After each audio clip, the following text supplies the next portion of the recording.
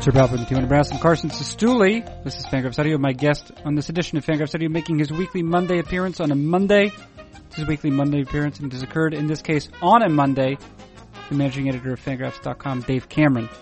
Dave Cameron is the guest, and on this edition of the program, as he does every week, Dave Cameron endeavors here to analyze all baseball. Of particular note this week, a tour of the National League East. I invite the managing editor to take me on a tour of the National League East.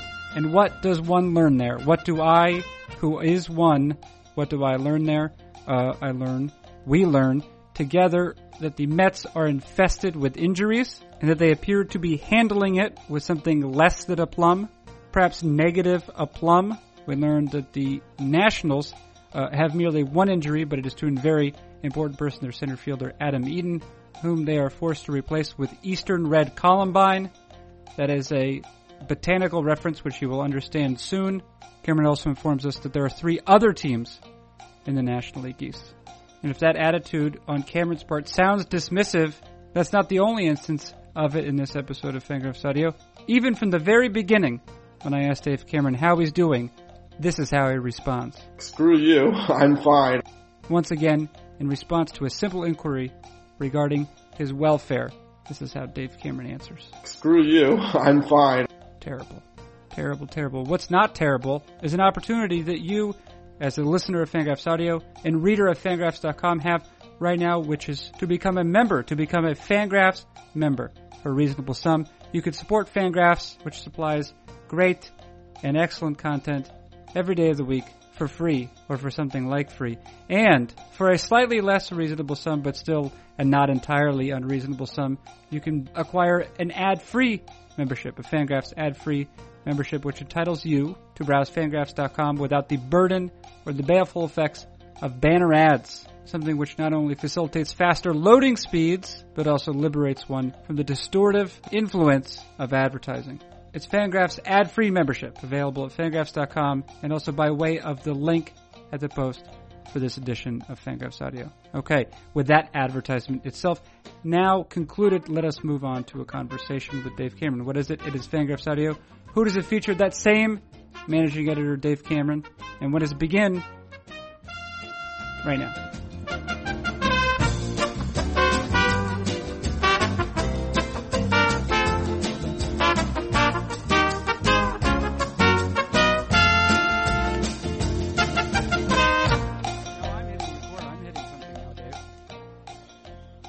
Hey, Dave. Yeah. I think you're in Washington, D.C. Is that true? I am, yes. That is correct. Would you care to explain why you're there? Because, by way of promotional material, maybe? Well, it's not really promotional unless you get this show up in the next 5 hours. That's not happening. Yeah. So, I guess we're promoting the fact that Pitch Talks happened before people listen to this. There was a Pitch Talks event in Washington, D.C., which is why I'm here. So next time there's a Pitch Talks event, go to it, and maybe we'll promote it with more runway. No, I noticed that there was one in Kansas City, there was one in Cleveland, and you're not to be found at those, but here we are in Washington, D.C. You go all the way across the country. Yeah, well, there's, a certain dark overlord lives in the D.C. area. Oh, yeah, that guy. So I went and spent the weekend with the guy who runs Fangraphs and begged him not to fire you. Beg him not to fire me? Yeah. Well, I know. So you have incentive not to do it. Not that you care about my job security, but I protect you from having to edit all the posts. Well, that's true. Although if we got rid of you, I would just find someone else with the ability to edit all the posts, and you don't edit all the posts. You edit some of the posts. I edit some of the posts. It's true. Yeah. I would edit Jeff Sullivan's post, for example, except he doesn't want that. Yeah. Well, you would just make them worse. Ah, that hurts. Is it wrong? I want to say, okay, I asked you why you're in Washington, D.C. Now we know that. Oh, yeah. Sometimes I force you to do this, Dave Cameron. I'll explain to you a concept that exists in the world, and then I ask you essentially, I say something to the effect of, what's like that in baseball? Do you know how I've done that before? Yeah. Okay. So we'll call it, today, or at least we'll call it. It has a new name today. It's called What's Like That in Baseball. Okay. Okay. There's a seed mix that I particularly like, a wildflower seed mix, Dave. It's offered by American Meadows, I think. American Meadows, maybe it's their native Northeast wildflower seed mix. It has a lot of perennials in it, okay? Okay. And it's got a lot of nice flowers in it, a lot of flowers that I like. For example, does it have swamp milkweed, Asclepias incarnata? Yeah, it does. Does it have New England aster, Aster novae anglii? Yep. It's got Jopi weed. Love Jopi weed. Anyway, it has a flower for which I do not particularly care. And, you're getting what they send you. You cannot, you can't, to have a custom mix is just a lot more money. You know what I'm saying? They've created these mixes and you're buying them, right? They have a perennial known as Eastern Red Columbine. And it's actually very, Aquilegia canadensis maybe. But we'll call it Eastern Red Columbine. And I do not particularly care for it aesthetically, okay? Is it wearing a trench coat? No, it's not that. No, it's not terrible. In fact, here, I can even send you a picture as we talk. I know I recognize this does not make for terribly great radio, but perhaps something will come of it, okay? I've sent you a note by way of our recording tool. I've sent you a link. Do you see it? Yeah, I see it. Okay. That's Eastern Red Columbine. Now, I don't know how you feel about how it looks. What do you think? It looks like a flower. It looks like a flower, but not all flowers look like that. I mean, all flowers look different. But this flower looks like it's upside down. Is your computer upside down? Yeah. That's how I write. I just write upside down. I've just sent you you wouldn't know it from it. Anyway, I just sent you another, there's swamp milkweed, for example. I think swamp milkweed's beautiful and it draws a lot of, but it looks a lot different than Eastern Red Columbine. That also looks like a flower, but they look different from each other. Do you agree with that? Swamp milkweed looks like something that would show up in some kind of Jane Austen movie. Sure. Well, yeah, okay. It has a meadow look to it. Anyway, Eastern Red Columbine looks like something that I don't know. It looks like one of those Willy Wonka flowers, like an edible flower. I kind of like. I prefer Eastern Red Columbine. Having no opinion about flowers. Well, this is what I'm saying. I'm just saying from me personally, I look at it and it does not appeal to me. However, it has this one drawback. So as far as I'm concerned, but it has two advantages. One is, among perennials, it's one of the first to bloom in the season. A lot of perennials, including swamp milkweed, perennial wildflowers tend to bloom like in July, August, September. They tend to be relatively late in the growing season. This is not the case with Eastern Red Columbine. It can be up in May, for example. I think it can be. I don't know. I might be lying to you, but I think that's true. The other thing is it attracts hummingbirds. And that's not the case with many flowers. For example, swamp milkweed. Swamp milkweed attracts butterflies, a lot of butterflies, but not hummingbirds. And so I say, well, this has one disadvantage. I do not particularly care for it. It has a wart, so I do not particularly care for how it looks. On the other hand, think of these beneficial qualities that it possesses. One, it'll be up earlier than all the other flowers. Two, it'll bring hummingbirds to the yard. And so I say, I'm not entirely satisfied with it, but because it's part of this mix, I will tolerate it. So Cameron, I ask you, what in baseball is like that? I'm not sure I'm 100% prepared to answer because you just put me to sleep with 5 minutes of discussion about flowers. Okay, all right. Well, when you do wake up, maybe. So what in baseball is like a thing that you don't prefer, but has some utility anyway? Yeah, that's all right. Yeah, you're getting there. We could have shortened the question dramatically if you had just asked that question. No, but I provided an illustrative prelude, Dane. No, you're not Dane. You're not Dane. Yeah, no, there's going to be this is a very different podcast. Mm-hmm. Okay, so a thing with some utility that you don't prefer. Well, we could tie this into today's post and the fact that I'm in Washington, D.C. The Washington Nationals are now stuck with Michael Taylor as their regular center fielder, someone they probably do not prefer, considering that they gave up a lot to get Adam Eaton in order to not start Michael Taylor in center field. So 6 months ago they declared, we do not want Michael Taylor starting center fielder on the 2017 Nationals, and now that's where they are.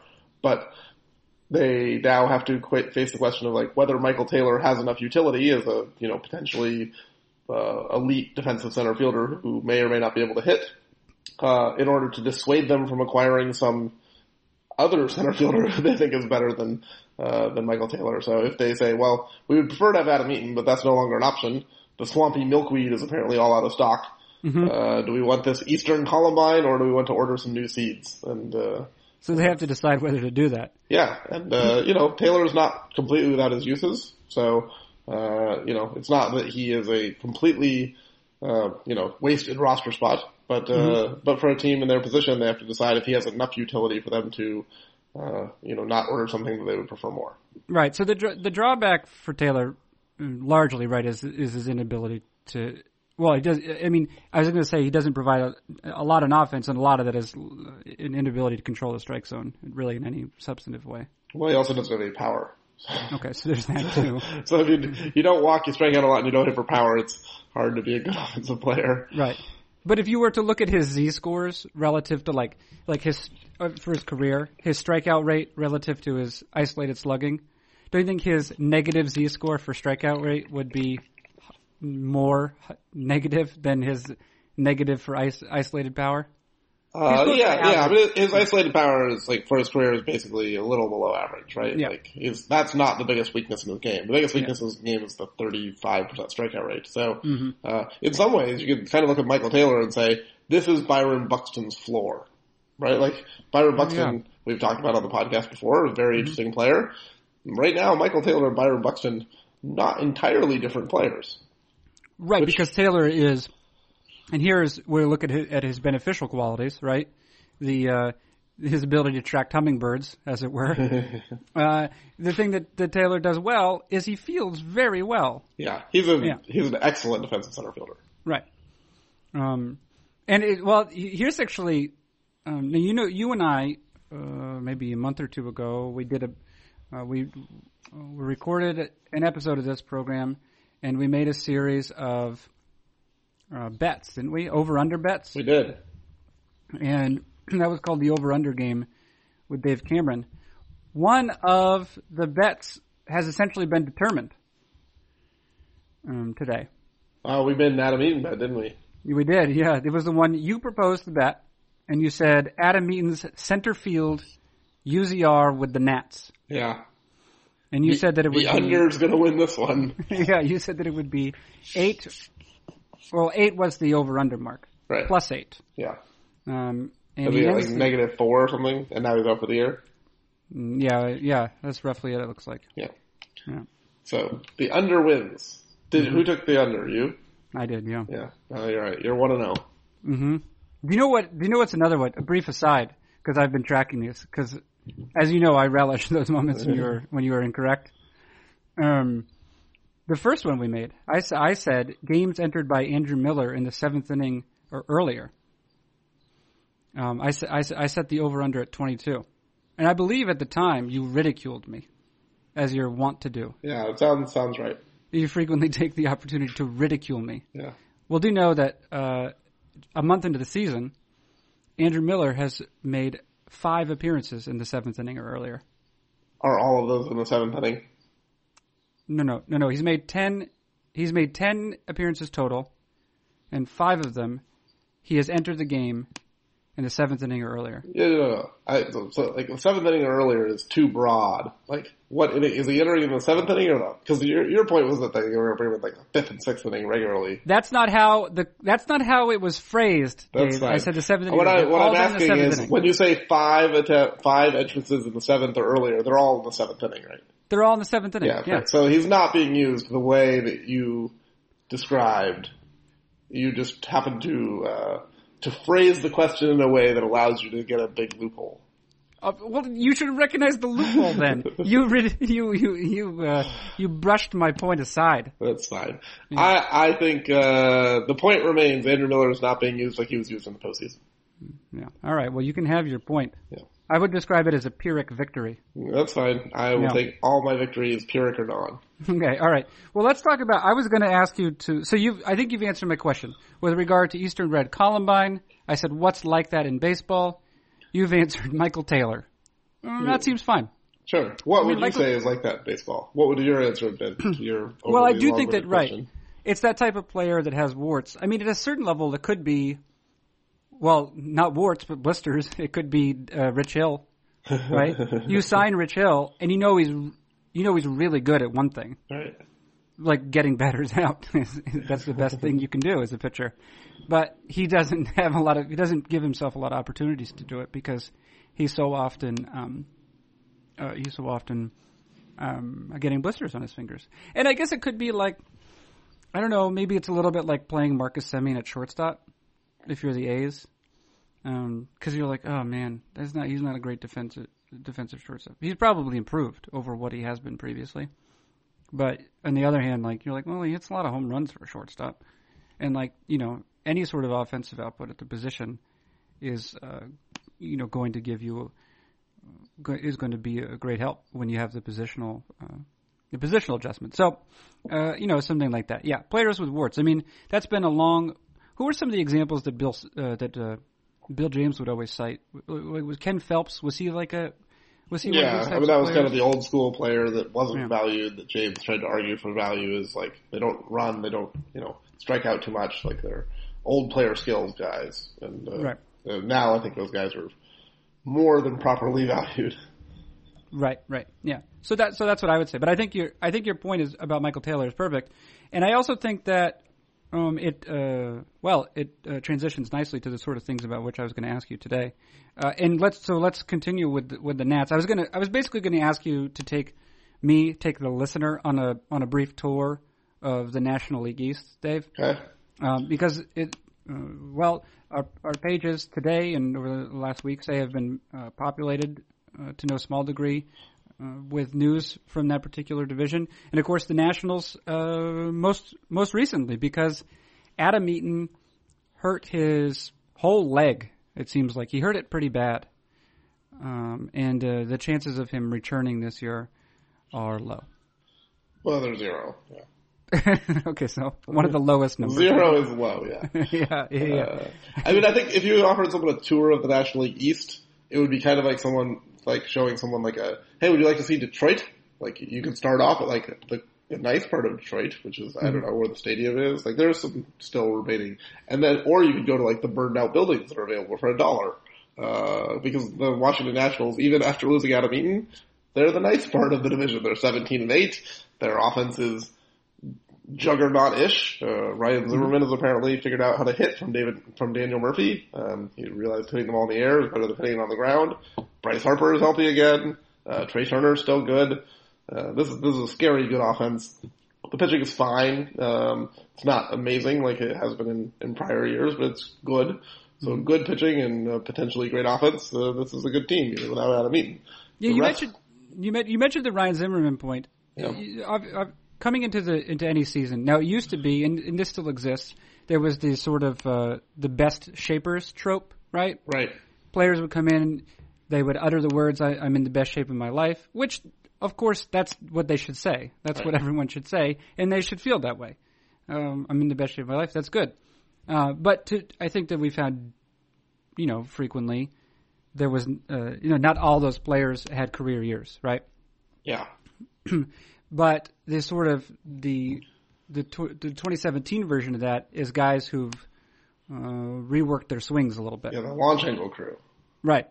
And you had a situation coming into the year where I think, there were reports. I don't know if it was Daniel Murphy who mentioned it first or if it was Zimmerman who mentioned it first. Something to the effect of that Ryan Zimmerman had been talking to Daniel Murphy and was going to essentially tap into his bat speed better. Because I think he was always recording high bat speeds. The point is he wasn't getting the ball in the air enough. He said after conversations with Daniel Murphy, it was going to be a focus for him, and it appears at least over the first month of the season to be a thing that's actually come to fruition. Right. I think Zimmerman last year recorded the third or fourth highest exit velocity overall. So like if you sorted the exit velocity leaderboards last year, you'd be like, look at all these great players. What's Ryan Zimmerman and his 65 WRC plus doing up there? He was kind of the guy that you could point to as like why exit velocity doesn't mean, doesn't perfectly correlate to just results. And, some people pointed to Zimmerman as like an example of why exit velocity was being overestimated or overused. As I think Mike Petriello wrote a number of times over the offseason when kind of extolling the potential virtues of Ryan Zimmerman, I think we've talked about with Eric Hosmer here, is it shows some level of potential, right? Like if a change could be made to where the, trajectory of the ball could be shifted at the same level of exit velocity, then the results would transform dramatically. And so far, that's what we've seen with Ryan Zimmerman in April. He's hit 11 home runs. He's been one of the best players in baseball after being one of the worst players in baseball. It does seem like there is some ability for exit velocity to be predictive of substantial market improvements like with Murphy and now potentially with Ryan Zimmerman, if a player can make those changes. I think like with a guy like Hosmer, we see that it's like not always going to be so easy to do, or, maybe Hosmer's just not motivated to do it if he thinks he's a good player already. Not every player who has high exit velocity and low launch angle can just make the switch. It's not simple as like making a decision.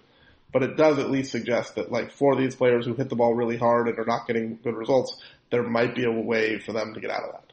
Yeah, and to your point about the sort of changes that Zimmerman made, obviously with the sample sizes they are, we cannot necessarily look at any of these things as true talent. But his walk rate and the strike rate right now, through roughly 100 plate appearances in the season, are basically identical to what he produced last year. Right. And those are foundational stats in any player's profile, right? Walk rate and strike rate. However, his batting average on balls in plays is 200 points higher. Right. And of course, if you are nailing down ideal launch angles, especially in that sort of like, what's the degree window? Like for the line drive, it's like 10 to 15 degrees. 10 to 15, something like that. You might say, well, he's probably recording more of those. And his ground ball rate is more than 10 points lower than last year. Yeah. So this is. And that's something that does tend to become reliable in a smaller sample size. So this is clearly, this does appear to be clearly someone who changed his approach, is getting the ball in the air more often, and B, is reaping the benefits of it. Right. I think we have too many examples now of guys who have made this change to say, it's just small sample size, whatever. Like obviously with Zimmerman, he's not going to keep hitting this well, but it's no longer.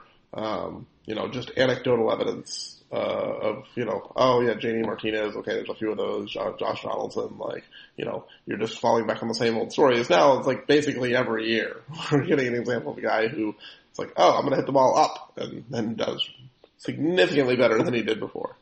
Now, I think Travis Sawchik brought this up in a post recently, and of course he's covered the sort of launch angle stories with some closeness. I don't know if that's a word. With some close. Anyway, he said that we don't always necessarily see the players who have decided to change the launch angle and just failed miserably, right? Right, yeah. So is there any sense of players who have perhaps changed their approach and it just has not worked at all? Well, Byron Buxton, maybe? I think he was one of the guys we talked about last September, figured out how to pull the ball more, hit for power. His September numbers were really good. I think he had 10 home runs in September or something. It looked like he had finally figured out how to hit for power, and this year he's totally lost. Obviously just in April, so he still has time to turn it around. But he's a guy who looked like you could kind of draw a line of demarcation and be like, here's earlier Byron Buxton, here's pull power Byron Buxton. Well, that hasn't worked so far. Yeah, no, not so much this season. Yeah, he still managed to hit 10 home runs last year. What an interesting player. And he's produced, despite his troubles, he's produced a positive WAR already this season. And a lot of it is fielding. Okay. That's the Nationals. You mentioned center field. It looks like, given the lead, given the lead they already possess in the division, they're up by 5 games over the nearest competitors. Those competitors are the Marlins and Phillies. Given what the projection said at the beginning of the year, this team is projected to win the division by 15 games, the Nationals. So it does not necessarily seem as though the regular season is their problem at this point. Because of that, what incentive do they have to be how aggressive ought they to be around the trade deadline in pursuing center field help if it's only going to be for the playoffs. And it seems like they wouldn't necessarily want to give up a lot. Yeah, I mean, that's probably the same question for the bullpen too, right? Like they don't really have an established closer at this point. So you can look at it and say they now have kind of two glaring holes on the roster. So this is, a team that's very likely to make the postseason. I think we have their playoff odds at 95%, right? It's like the odds of the Nationals not at least making the wild card game are pretty slim at this point. So any upgrade you make is going to be effectively to, reduce your catastrophe odds where, a couple more guys get hurt and you play yourself out of the postseason. But like for the most part, the Nationals, they're not in, but they should be pretty confident that they're going to be in the postseason. Yeah. So how much future value do you give up for, effectively one potential wildcard game if you struggle, or maybe, 5 to 15 to, upwards of 20, I guess, if you make a deep run postseason games, if you win the division and try and get to the World Series. There's certainly a difference between, say, Lorenzo Cain and Michael Taylor, right? Lorenzo Cain is a lot better. People are going to look at them and be like, well, it's the same basic skill set. It's good defense with okay bats, but like Lorenzo Cain's a way better defender. He's a way better base runner. He's a way better hitter. Like he might be the same kind of player in the same way that like I have the same profession as like Tom Verducci. Like no, we're not the same, right? Like there's magnitudes of difference between us. There's magnitudes of difference between Lorenzo Cain and Michael Taylor. But then you're betting on 20 games, right? Like potentially 20 games, maybe less, and how much that might matter in a small sample. If the guy's even healthy enough to get there. And Lorenzo Cain's had some injury problems. You could easily trade for Lorenzo Cain and he could get hurt and you're still starting Michael Taylor in September anyway, or in October anyway. So, I think this is the question the Nats are going to have to confront is, we've already depleted our farm system pretty heavily with the Eaton trade. We don't have that many high-level trade chips left that we are willing to give up. So do we make another big move to really try and push in while we have Bryce Harper and Strasburg and, Max Scherzer in his prime? And then if we do that, if we're giving up Robles or Soto or Fetty or some of these guys, are we willing to take a big step back in 2019, 2020? Or do we just look at it and say, you know what, we're just going to kind of take the Braves model where, they made the division 15 years, or they won the division 15 years in a row and they finally won a World Series. Like if you get enough shots at the postseason, eventually you will win one. Just, that's kind of how it works. And so if you're kind of running the cost-benefit analysis, I think the numbers rationally often come out on the side of just make the postseason as often as possible. And if you're in that position, maybe you don't give up a lot in order to strengthen the team and you just say, we're going to make the playoffs this year, we're probably going to make the playoffs next year, and we're going to keep our best team together to try and make the playoffs in 2019 even if we lose Bryce Harper. Right. And in the American League last year, Cleveland, they just made the playoffs, but it was without Michael Brantley, who had previously been one of their best position players, right, and then also Carlos Carrasco and Danny Salazar, and they still made it. So it can happen. Yeah, and the postseason is just such a different animal that, like, you could look at it and be like, well, you can't really win with a bad bullpen. For all we know, Max Scherzer could go Madison Bumgarner and just carry them to a World Series by himself. I mean, the 15 to 20 games in October are so variable that it's not so easy to justify, especially giving up a guy like Robles. Like, if the cost to get, a high-end center fielder and some bullpen help, like Lorenzo Cain and Kelvin Herrera is probably the one that you'd look at and be like, here's a package that makes sense that helps the Nationals in two spots where they need the most help. If the Royals really say we want Victor Robles for those guys, I think you're justified to say no and gamble with worse players in October. Okay. Let's move elsewhere. Let's move on in the to the dumpster fire parts of the division. Well, Emma Span provided a helpful guide by way of Twitter.com. She said that she translated some common Mets medical phrases to help fans make sense of the team's injury situation. I don't know if you saw this, Cameron. I did, yeah. You did, yeah. So her Mets to English translations. When the Mets say it just tightened up, that means that the player has a debilitating degenerative illness. Yeah. And when they say he's day to day, that means the doctors think there's a chance they can save his leg. And if the player is back by the All-Star break, that means authorities ask anyone who's had recent contact with this player to notify the nearest CDC quarantine station. This is obviously relevant to the team's current state. Could you give just a basic, brief roll call of who isn't on the Mets right now and is instead on their disabled list?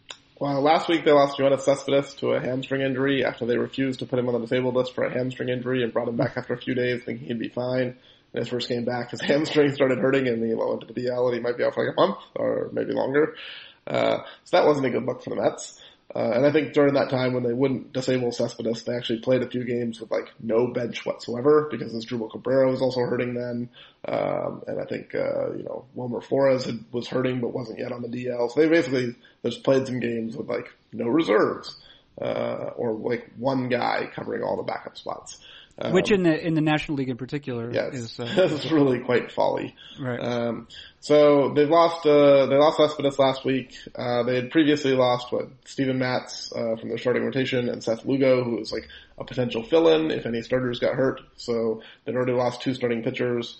They had lost Lucas Duda, who's their starting first baseman. So they moved Jay Bruce to first base for a little while, and that didn't go very well. And then when Cespedes got hurt, they were like, "Oh, good, we can put Jay Bruce back in the outfield." Because we think that this is Jay Bruce's least bad defensive position. I think Wilmer Flores is now on the DL. David Wright has missed the entire season so far with back problems. Is lingering for years. Brandon Nimmo is an outfielder, which they don't necessarily need another one, but potentially would have been helpful.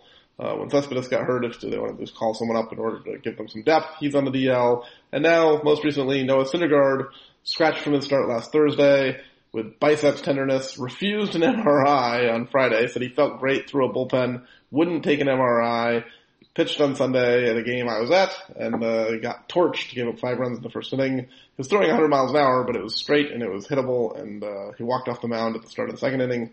And today they did an MRI and found that he has a torn latissimus dorsi, and he's out for a couple months. Yeah, that sounds painful. I don't know. Yeah. I don't want to tear one of those. Is this, first of all, this cavalcade of injuries, is this somehow representative of the Mets of the past couple of years?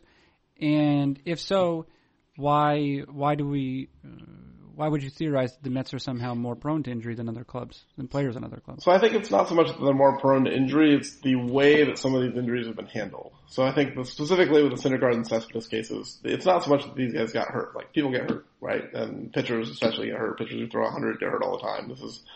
It's not a surprise that Noah Syndergaard is injured. It's the handling of the injuries. Syndergaard saying, "I refuse to take an MRI."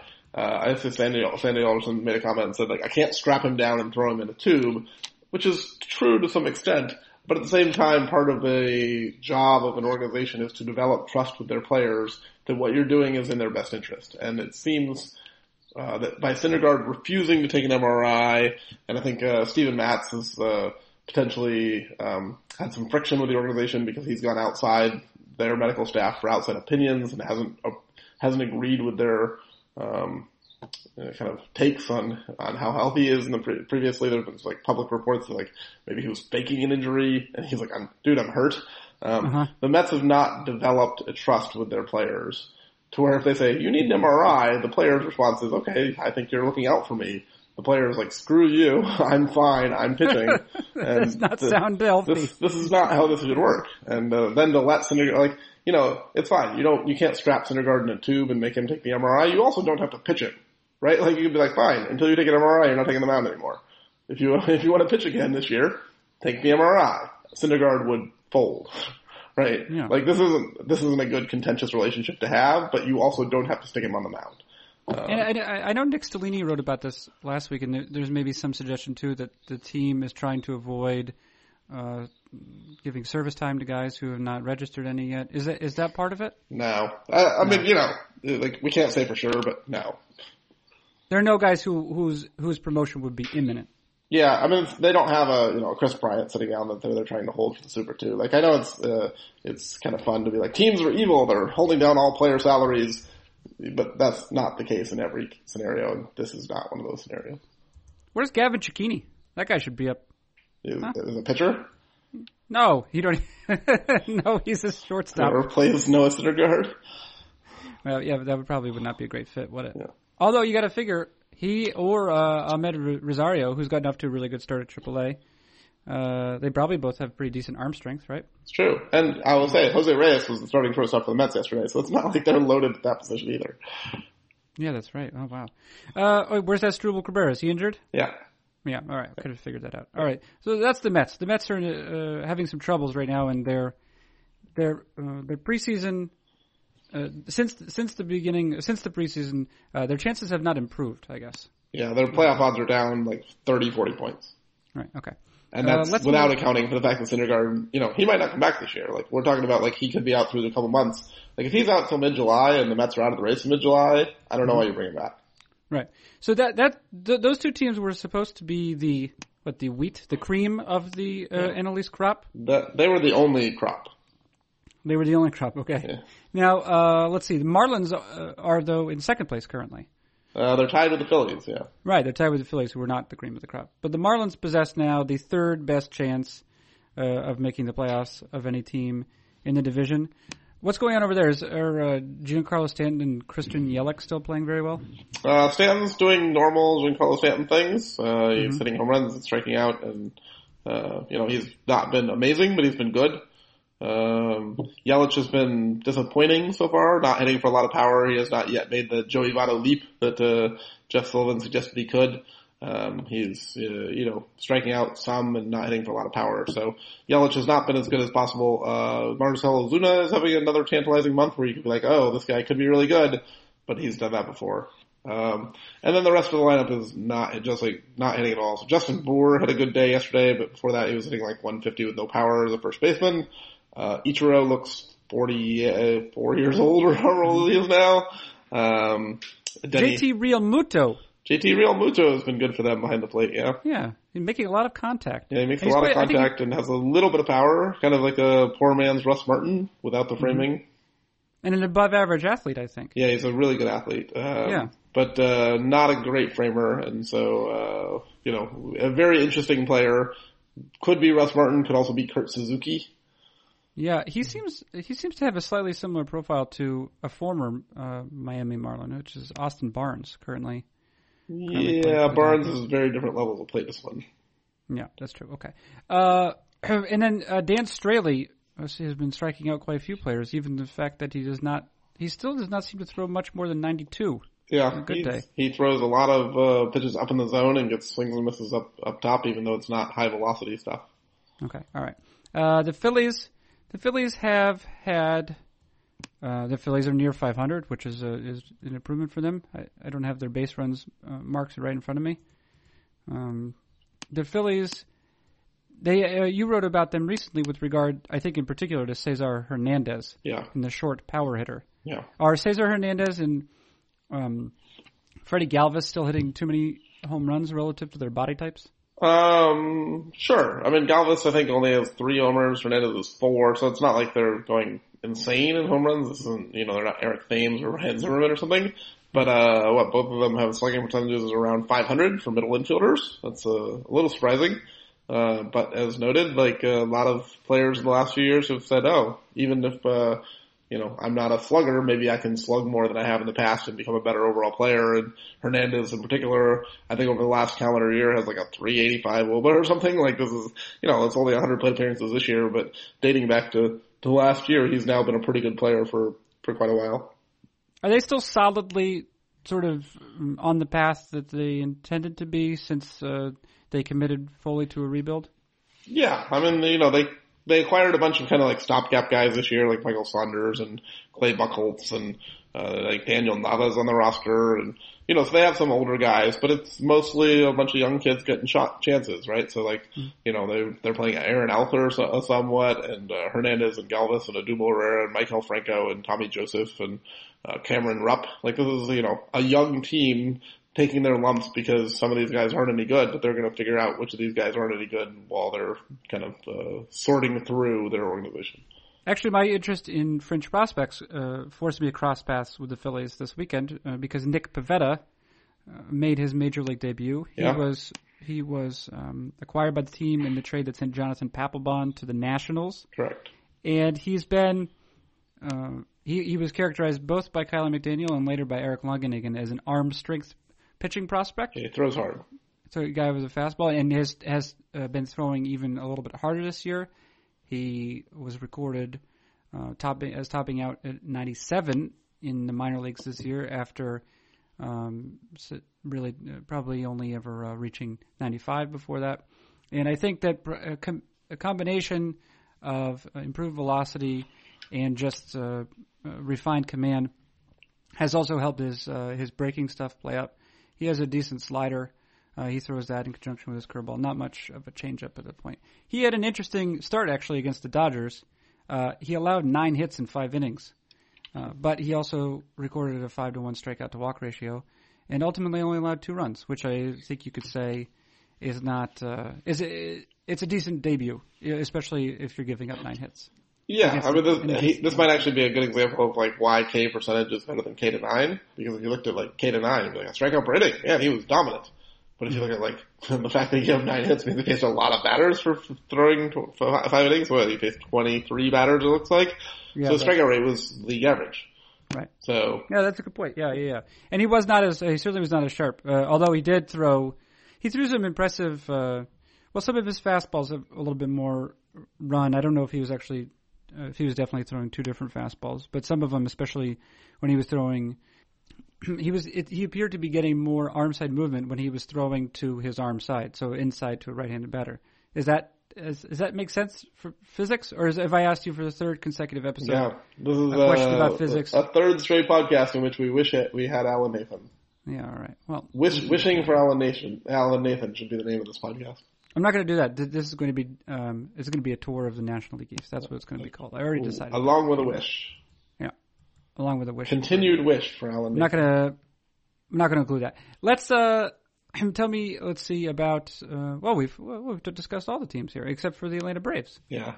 Oh, that's pretty good. The Atlanta Braves, they are 10-13, and which is probably not a shocking record for that team to have because they were never really expected to do much. Although I suppose it's something close to respectable. I saw Matt Kemp had 3 home runs. Is Matt Kemp still, without following Matt closely, I can guess that he is a largely inert player in the field, and despite lacking much in the way of control of the strike zone, he still has good power on contact. Does that still describe Matt Kemp? Basically, yes. Okay. He's old Yasmani Tomas. Oh, okay. Because Yasmani Tomas is kind of like an old other type of player, right? I mean, he has skills that you're not really supposed to have at that age, except for the plate discipline, I guess. I mean, that he doesn't really acquire that yet. But. Right. Here's a question about the Braves. I see that the highest WAR figure, wins above replacement figure, produced by a Braves pitcher is reliever Jim Johnson. Which is not good news. So that's what I was going to say. I was going to say, could you use as sort of a heuristic, as a rule of thumb, that if the highest WAR on a club has been produced by one of its relief pitchers, that the team is probably, all things being equal, is probably not doing so well? Yeah, I mean, I think that's fair to say. Okay. I think especially if that reliever is a guy who was released midseason last year, probably even worse. Okay, all right. Well, I think that, I don't know. I mean, we don't have to dwell on this team a lot, but like the Phillies, of course, this Braves team is one that is in the process of rebuilding. Are things more or less proceeding as expected for them? I think they were hoping they would be better this year. So this was not the Phillies style, like, oh, we're just going to get some stopgaps. They were actually hoping their stopgaps would be okay and maybe would keep them in the wild card race. So like they were betting on like Bartolo Colon and Jamie Garcia and R.A. Dickey to kind of stabilize the rotation. That hasn't really happened yet. I think they at one point were like 6-12 or something. They've won more recently to get up to 10-13. But I would think that besides Freddie Freeman mashing and Matt Kemp not looking entirely dead, things haven't gone great in Atlanta so far. Yeah. Like Dansby Swanson looks like he might need to go back to AAA for a little while. And he's like, potentially a franchise player. That's not good news. Travis Sawchik wrote last week about the design of the modern ballparks. And I think that in part, his decision to write about this had to do with SunTrust Park, which is the new stadium in which Atlanta plays out in Cobb County. And he noted that since these ballparks, the sort of modern version of these ballparks, offer no obstructed seating, the way that they achieve that end is by not using any sort of girders? Are they girders? Yeah, pillars. Pillars and girders, right. Yeah, but there's something like that. But the point is that when you take that away as a building option, you have to build further back. You have to go backwards because all the support is beneath those particular seats. And so where I think 30 years ago, or maybe a different era than that, there were no seats more than 90 feet away from the field. Now there are seats that more than 90 feet from the field in like 2/3 of stadia. So in SunTrust Park, which he also points out, this is a great fact, Dave Karam, Bartolo Colon's career outlasted Turner Field. Yeah, I think we actually mentioned that last week. Okay. Well, let's finish then. Let's be done, Dave Cameron. Okay, that was just you ending on a soliloquy about SunTrust Field. There you go. All right. That's what it was. Hey, Dave Cameron, thanks so much for participating in this edition of Fangraphs Audio. You're welcome. Okay, that has been Dave Cameron. He is the managing editor at Fangraphs.com. I'm Carson Sestouli. This has been Fangraphs Audio. That was a long one.